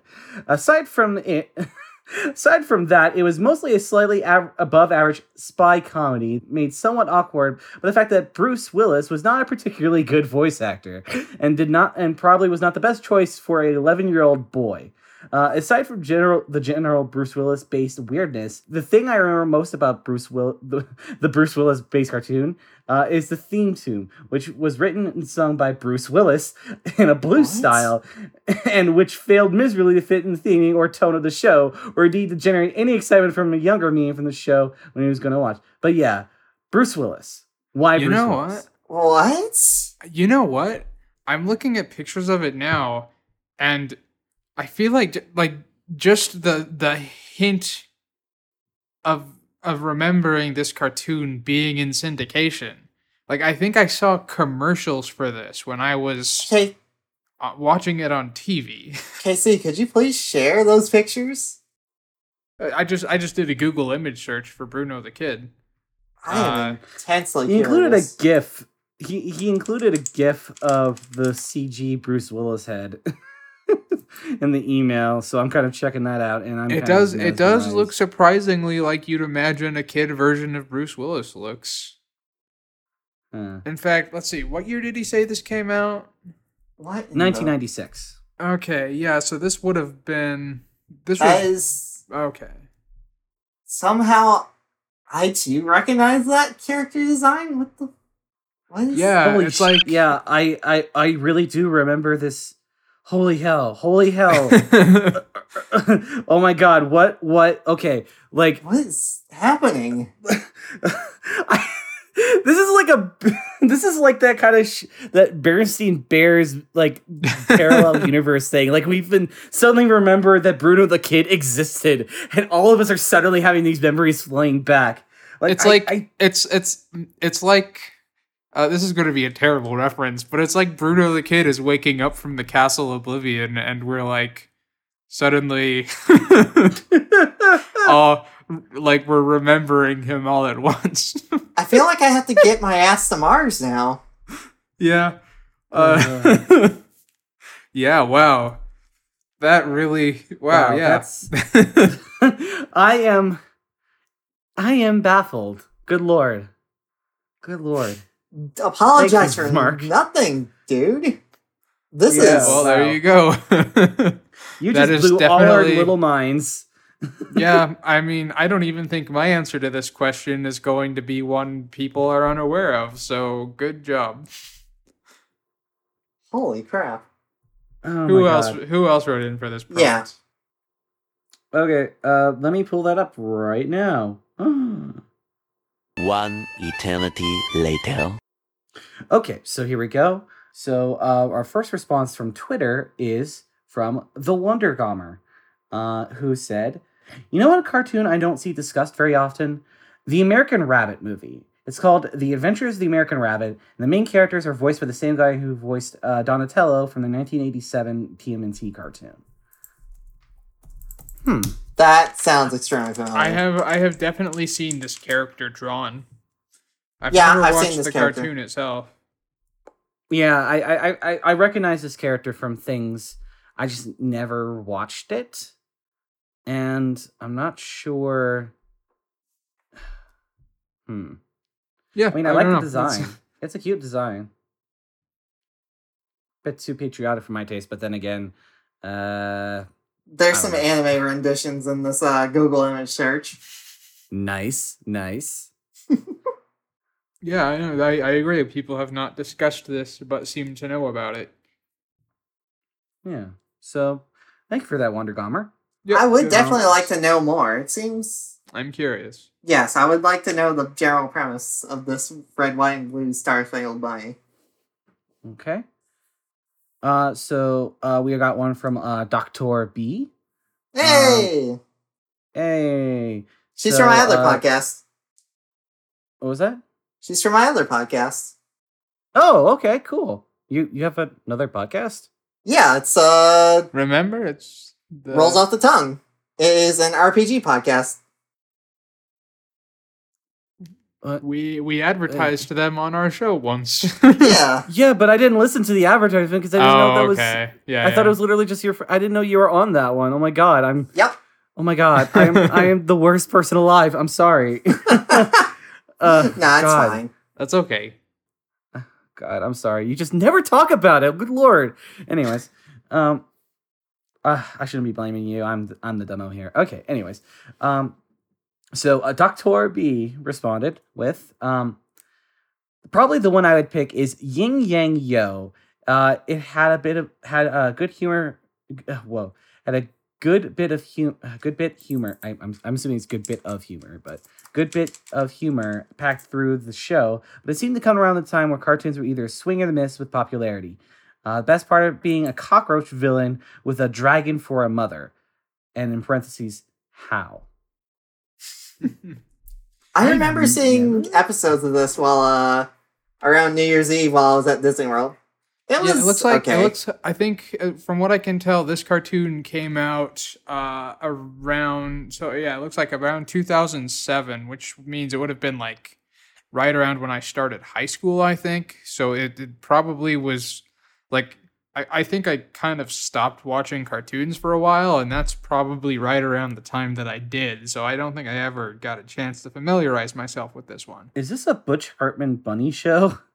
I don't think it's Butch Hartman by name. It was created the art style. Okay, it was Bob Boyle. Yeah, it was Bob Boyle. So it is very much in the same vein as a lot of those other cartoons. Phew. Discussion avoided. Yep. So, I mean, yeah, I think the designs are neat. I don't know, that kind of art style just kind of never really aged super well, but I do like the idea of a samurai bunny. I always do like that. Yeah, there you go. So, yeah. I also think the logo is pretty clever. I do think the logo is pretty clever by having little bunny ears on the yin yang, where basically make it look like a sideways bunny or something. That's neat. Yeah. I actually kind of like that. I like that. So I've never seen the show. I cannot judge it. So I'm going by those factors. So thank you very much, Dr. B. Yeah, thank you for the response. So I got a response from Whiffy5. And Whiffy said, I'm not really sure if it counts as it is claymation. It counts. It 100% It counts. Don't worry. It totally counts. But Bump in the Night holds a special place to me. It's fun to watch, and you can tell the studio had a blast making it. That's why it's been mostly forgotten. And let's see here. I actually pull this up because I think I know what this one was. Wait, you say that like you didn't actually watch this cartoon. No, I'm saying I can remember what it was. That's what I'm saying. All right. Okay, so this was a series. Okay, the designs are familiar. I've just never watched it. I actually watched this one quite a bit as a child. It was very, Real Monsters? Yeah. It was like that, but it was less like an underground society of, like, monsters, and they were more like monsters under the bed, you know what I mean? Where they'd go out and they'd have, like, adventures around the house while everyone was asleep. I get that. I mean, I think the art direction is really cool, and I really like it. And like I said, the design sounds familiar, but I think, so it was on ABC. ABC? Yeah, I didn't watch it on ABC. I didn't watch ABC much as a child for kid stuff. Like, that was like something that was on way too early for me. So, but yeah, that's rad. So cool. Thank you very much. Let's see here. Let's see. Let me get the rest of these, because I know there's more responses. They forgot the hashtag. So if I'm gonna try doing my little, I'm just doing my little digging around just to make sure. Okay. So the only other one I'm seeing here is from Fine Ursine. So hey, Blackjack says, I think of the Nelvana Tintin adaptation that aired on HBO in the United States. They're very faithful to the books and wonderfully translate the art style to animation. I can't say I actually watched this one because, again, I didn't really have HBO as a child, so that was a thing. Basically, my whole thing was ABC Family / Fox Family, Cartoon Network, and Nickelodeon, and then Disney Channel towards this later half of my life when Disney Channel became like a non-premium channel. So, there's a lot of stuff I've probably missed entirely because of that, and that is true of this as well. Like, I have seen clips from it, and I do think it looks gorgeous. I've never seen it. I literally have never seen it. My exposure to it has also mostly been through clips, and yes, it is very pretty, and it looks very close to the books. Yeah, I've never watched it either. I don't know. I've always been very curious about Tintin as a comic specifically because I really like the idea of an adventure comic and I like the art style a lot. So maybe one of these days I'll get around to just taking a deep dive. And did you guys see the Spielberg movie? I didn't. I missed it. I thought it looked really cool, but yeah, I heard it was actually pretty good. They might be making a sequel. I'm not sure. Maybe. There's that one post that always shows up on Tumblr. I think isn't it like the person asks what date it is, and it's like, tomorrow's like the 16th or something like that. When does that go? I don't know. That one's just a really fun post that apparently gets retweeted every month, basically since that tweet, and so it's got like over like 1 million reblogs at this point, and it's actually pretty goddamn great. Yeah. Okay, I actually have a quote here from Spielberg. Okay. In March 2018, Spielberg reiterated the above in saying Peter Jackson has to do the second part. Normally, if all goes well, he will soon start working on the script. As it takes 2 years of animation work on the film, for you, I would not expect to see it for about 3 years. But Peter will stick to it. Tintin is not dead. Womp womp. Well, it's coming. Probably dead. We'll see. I mean, how recent was that quote? March 2018. So recent. Oh, yeah. Okay. I was expecting that was okay. Cool. Then maybe we will see more Tintin then. Yep. Maybe. Thank you for your response, dude. Peter Jackson doing it. You know, it'll be nice to see Peter Jackson make a movie that he actually cares about making again. Maybe. Yeah, if he cares. Yeah.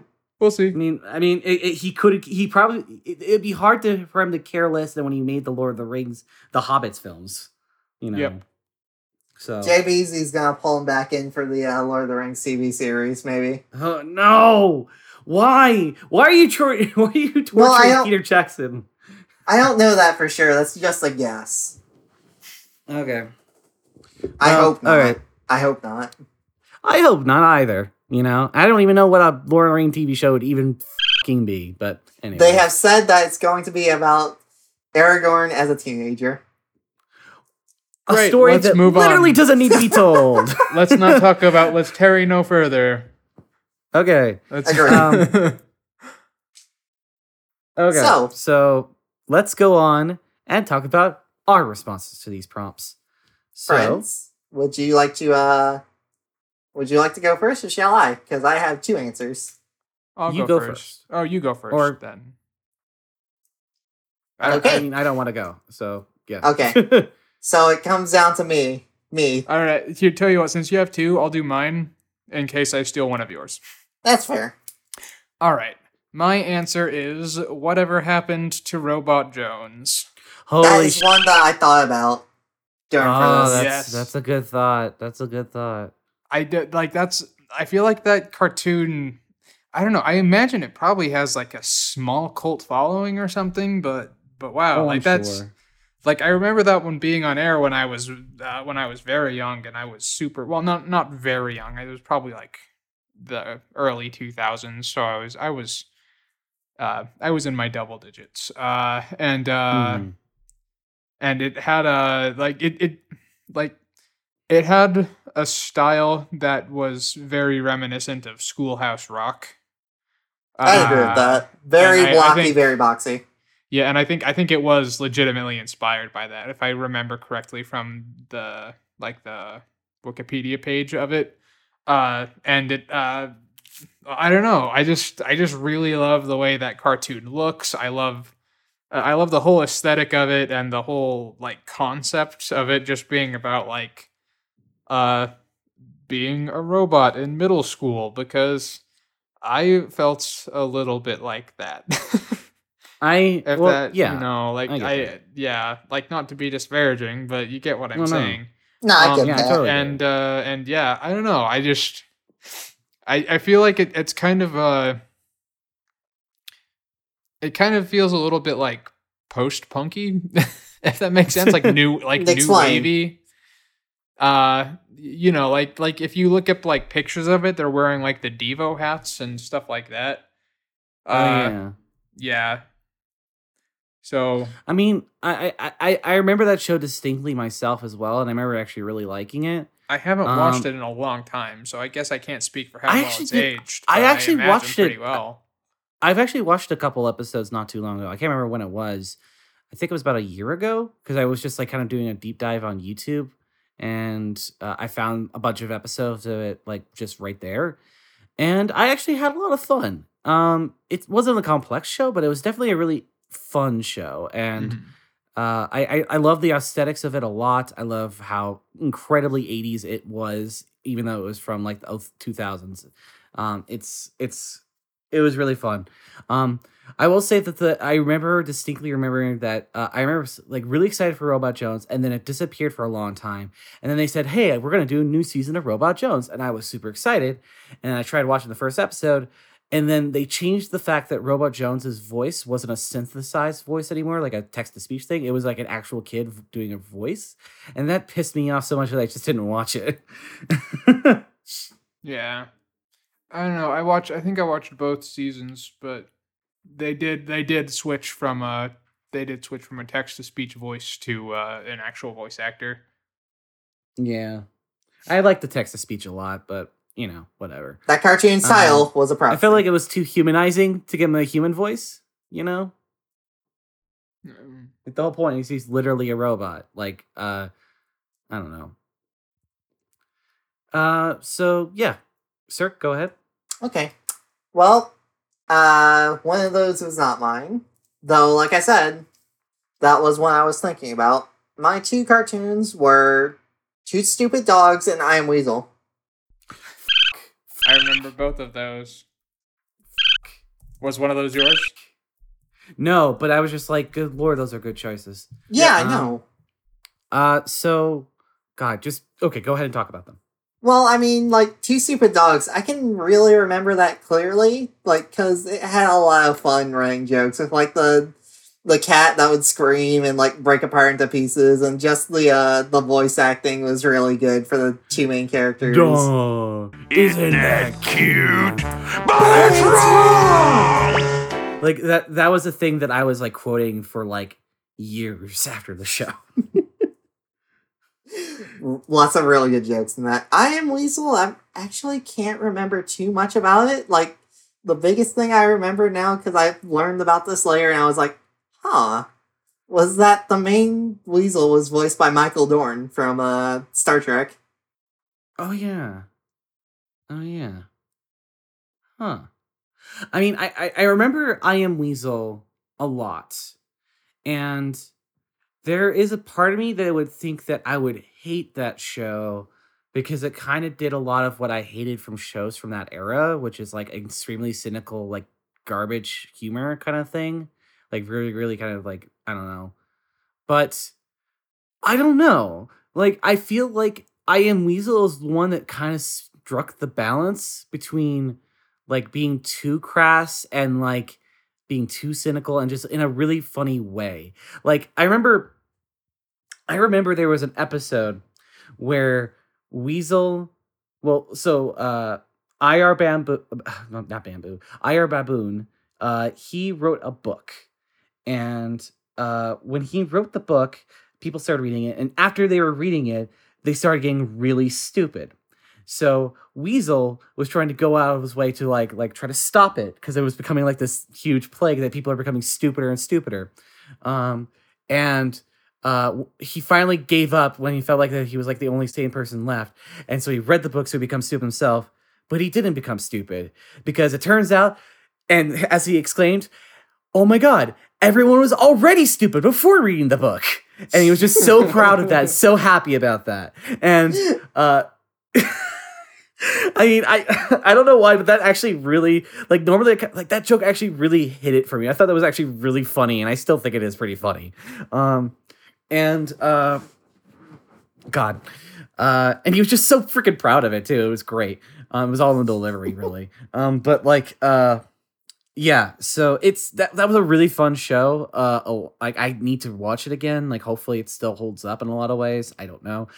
But it also made fun of the fact of like the idea of like wishing for all the money in the world because then like he floods the entire world, or rather the entire city that he like floods the entire city with just money and like literally is like he's in like New York City, so it has to be on the rooftop in order to like move around and which I think is kind of funny. But I don't know. It was neat. And Two Stupid Dogs, I really think that's highly underrated. There's a lot of really classic bits and really great sketches. I always liked it when they met with Red Riding Hood because something always was going to happen that was going to be kind of messed up, and it actually worked. But yeah, I legitimately can't. I wonder why people don't talk about these anymore because, like you said, there's a bunch of good stuff in these, and it just feels like they sort of like disappeared from talks and stuff. I think the reason why, and this is just my guess, is that shows from that era that lacked sincerity tend to not be in the culture. Like, unless it was like something that was like ultra edgelord kind of things like Billy and Mandy and Invader Zim. A lot of the stuff that like kind of avoided any sort of like sincerity in terms of like its like message or like stuff like that. It tend to kind of just exist and not really elevate much. But like because there are episodes of Powerpuff Girls or Dexter's Lab or like Hey Arnold and Rugrats, all those shows that had like genuine sincerity to them. That like whether it be like really sad or really happy or whatever kind of things, stuff like I like stuff like I Am Weasel and stuff like Two Stupid Dogs, while really funny, weren't like so funny that they broke the paradigm like say Animaniacs would have. So it's not as well remembered as say something like that. So I don't know, that's kind of my theory. I think it's just a mix of just not being funny enough to be like remembered for the whole humor and not quite sincere enough to be remembered for something other than that, you know? So it just kind of was in the middle. Fair enough. HT, what was your answer? My answer is Tough. Tough Puppy. Okay. Yes. No, it's Road Rovers. No. Street Sharks. I actually fucking watched Street Sharks as a kid, and that was entirely just because I fucking love sharks, and like I do too, but I don't love Street Sharks. Oh no, I hated the show. Like I watched like a couple episodes, and I was just like, "This is bad." I just like the toy, and that's all it was. I had a toy from Taco Bell that was like a hand puppet of one of the sharks, and I had so much fun with that toy. I had more fun with that puppet toy than I ever did watching the show. But anyways,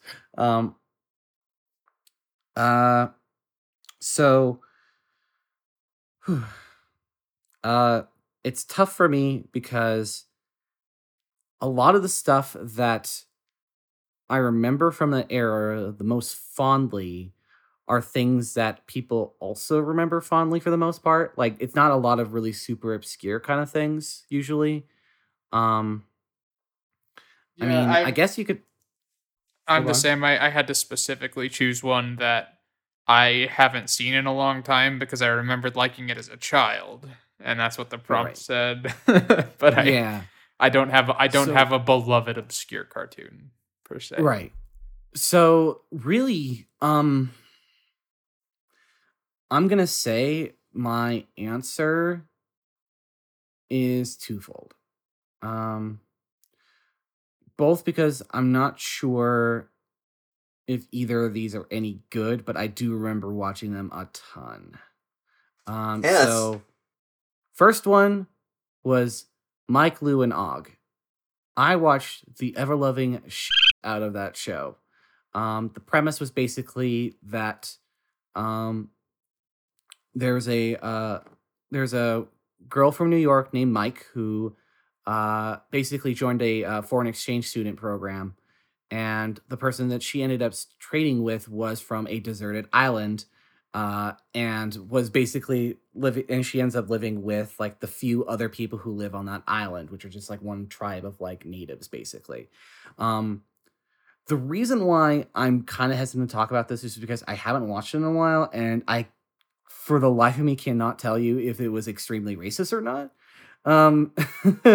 Because I had no gauge of that as a child, but I will say that it had some very interesting because there's this one kid who was like an inventor, that was Og, and he he actually did come up with some really neat stuff, and there was some like neat, like kind of like island type of invention kind of stuff happening, because she would try to get everyone to recreate something that she remembered back from America, and then she would go, "Oh, well, it didn't work out right. Oh, I guess we're gonna have to, we got our own tradition and all that kind of stuff, that kind of thing." That's basically all I remember, but I remember watching it a ton. Mainly because I thought Mike was really neat. I actually liked her character a lot. But anyways, the only other thing I can think of is like, God, I had something here. Oh yeah, that's right. Teacher's Pet. That is a show that I feel like literally no one in the universe except me remembers. Kinda remember this though. They made a movie of it. Yes, a movie that literally no one saw except for me, because I went to see it in theaters and I was the only one in the theater. And it was like the opening weekend. So like this is the one about the dog that goes to school, right? I saw the movie on DVD, on VHS, I believe, after it was released. I mean, yes. I mean, like, it did have a release. I'm not saying it wasn't. Yeah, no. And obviously, they expected to have something happen or whatever, because they made a movie of it. Because basically, the premise is that there's a dog voiced by Nathan Lane who just wants to be a boy. He wants to be a human child. So what he does is he dresses up as a human and goes to school. And the only person who knows this is the owner of the dog. And basically, I remember liking it a lot as a kid, and I can't remember. Okay, the only thing I can really think of is like something that says I really did always love the idea of like animals like secretly always talking behind our backs, and then like one like pretending to be a human and somehow fooling everyone in a very like Superman, Clark Kent kind of way, you know? Because it was very obvious that he was like literally all he did was just put on a shirt and pants, a hat, and then some glasses. That's all he did. He looked like a fucking dog, but nobody except for his owner knew. Why can I not like stop thinking about the Mabim Bam skit that's just about the cat that wants to listen to the scanner and go to school so he can learn IT? I want to go to school. Put on some scanner. Get better shit, San Deborah. But yeah, it's I don't know. I like the idea of a dog who really wants to learn a lot and is very intelligent and stuff like that. I liked that a lot as a kid. I like that a lot as an adult now. So I don't know. That's probably why I was super into it, even though it was a show that barely lasted like more than like I think 2 seasons, and a movie that no one saw. And also I felt like the movie kind of jinxed the whole thing for me, but I don't know. Not entirely, because it was an okay movie, but still. I remember the Disney Channel music video. You okay? Yeah, I just choked on my own spit because I'm a giant idiot. I remember the Disney Channel music video for. I like, now that you've mentioned it, I have the song stuck in my head. I want to be a boy. The He's teacher's over just being Rover. I wanna be teacher's pride. It was sung by I believe it was sung by one of the Even Stevens people. Oh god. Like the sister from Even Stevens.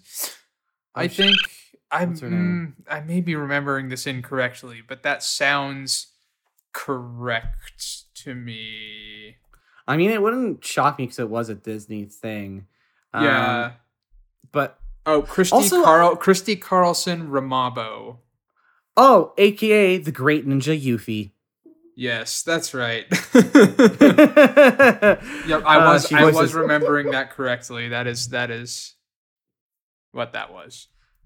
But yeah, I mean, like, it's weird because like that movie's also a musical, and you wouldn't really. It's like one of the few like non like princess or like epic like Disney movies that's also a musical. To be fair, the main character is voiced by Nathan Lane.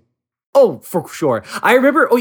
I distinctly remember there was a point where during watching the series, I became less interested because Nathan Lane no longer voiced Scott. He had the other obligations, so they got to sound alike, and that pissed me off. Yeah. This isn't Tomo at all. What is this? I just remember really liking Nathan Lane as a kid. I don't know what it was. I liked him too, I think. He's good. He does good comedy and stuff. Yeah. I don't know if he's problematic or not. Let's hope not. Everyone's kind of shitty, so. I have no way of knowing. Literally everyone's kind of shitty. Toontown Public Works. That's it. That's the podcast. But actually, legit, that is actually, I think we've come to the end. Yep. And just to reiterate our next prompt, what was your favorite announcement from, cartoon announcement from San Diego Comic-Con this year? What's got you most interested on that front? You can answer this by going to our email at Toontown Public. Well, actually, Casey, HG, I don't want to screw this up, so. So, show notes at Toontown. Yeah, you go. ToontownPublicWorks@gmail.com is the email where you can send those prompts as well as any answers to previous prompts or just general comments that you would like to let us know. We do read them, and we actually love getting any sort of email from you, so don't be shy. We really do love hearing from you. We also have a Twitter, which is Toontown Public. It's like at Toontown Public. And go ahead and follow us there. We'll let you know when an episode's up, as well as whenever we update any of our Patreon content. Also, you can see our prompts whenever we put them up, and you can reply there to those prompts there. Just make sure you put in the tag Toontown Prompt. Our Patreon, once again, is patreon.com/TTPW. That stands for Toontown Public Works. For $5 a month, you can get basically all of our bonus stuff, which is our newsletter that has us recommending non-cartoon things. Our bonus podcast and the polls to vote for what our subject of our bonus podcast is. Let's see. We, as always, have to thank Alex for Alex and Aki for Aki, our editors, because without them, the show would not be as awesome as they make it. It would mainly be a bunch of goofballs rambling about nonsense with no funny animal sounds or really pacing or anything. You'd just be hearing us swearing and hearing us swear on the internet, and that is illegal. So thank you. You save us from jail, Alex and Aki. So thank you. I don't look good in stripes, so. All right. And you can also find us on our website, which is ToontownPublicWorks.com.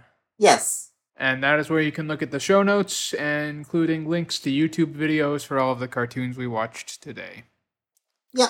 Also, leave us a review in iTunes or basically anywhere that you get your podcasts. Honestly, any sort of feedback helps us out a lot, and also puts us up in the charts so people can recognize us and stuff like that. So we can get more ears listen to our little boy here, this little bouncing baby boy that we call our pup podcast here. So, I think that might actually be it. How'd I do, guys? You did good, but I am hosting again next time. Oh no. My ring has I have an inferiority complex, and I feel like I don't get enough to do here anyway, so...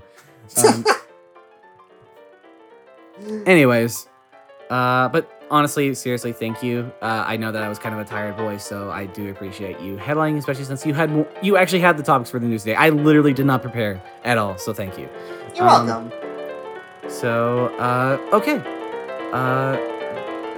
And if that's the case, then I am HT the raccoon. I'm Casey the dog. I'm Sir the cat, and this has been Toontown Public Works, and these cartoons have been archived. Stealing all of my thunder. All of it. What am I even doing here anymore?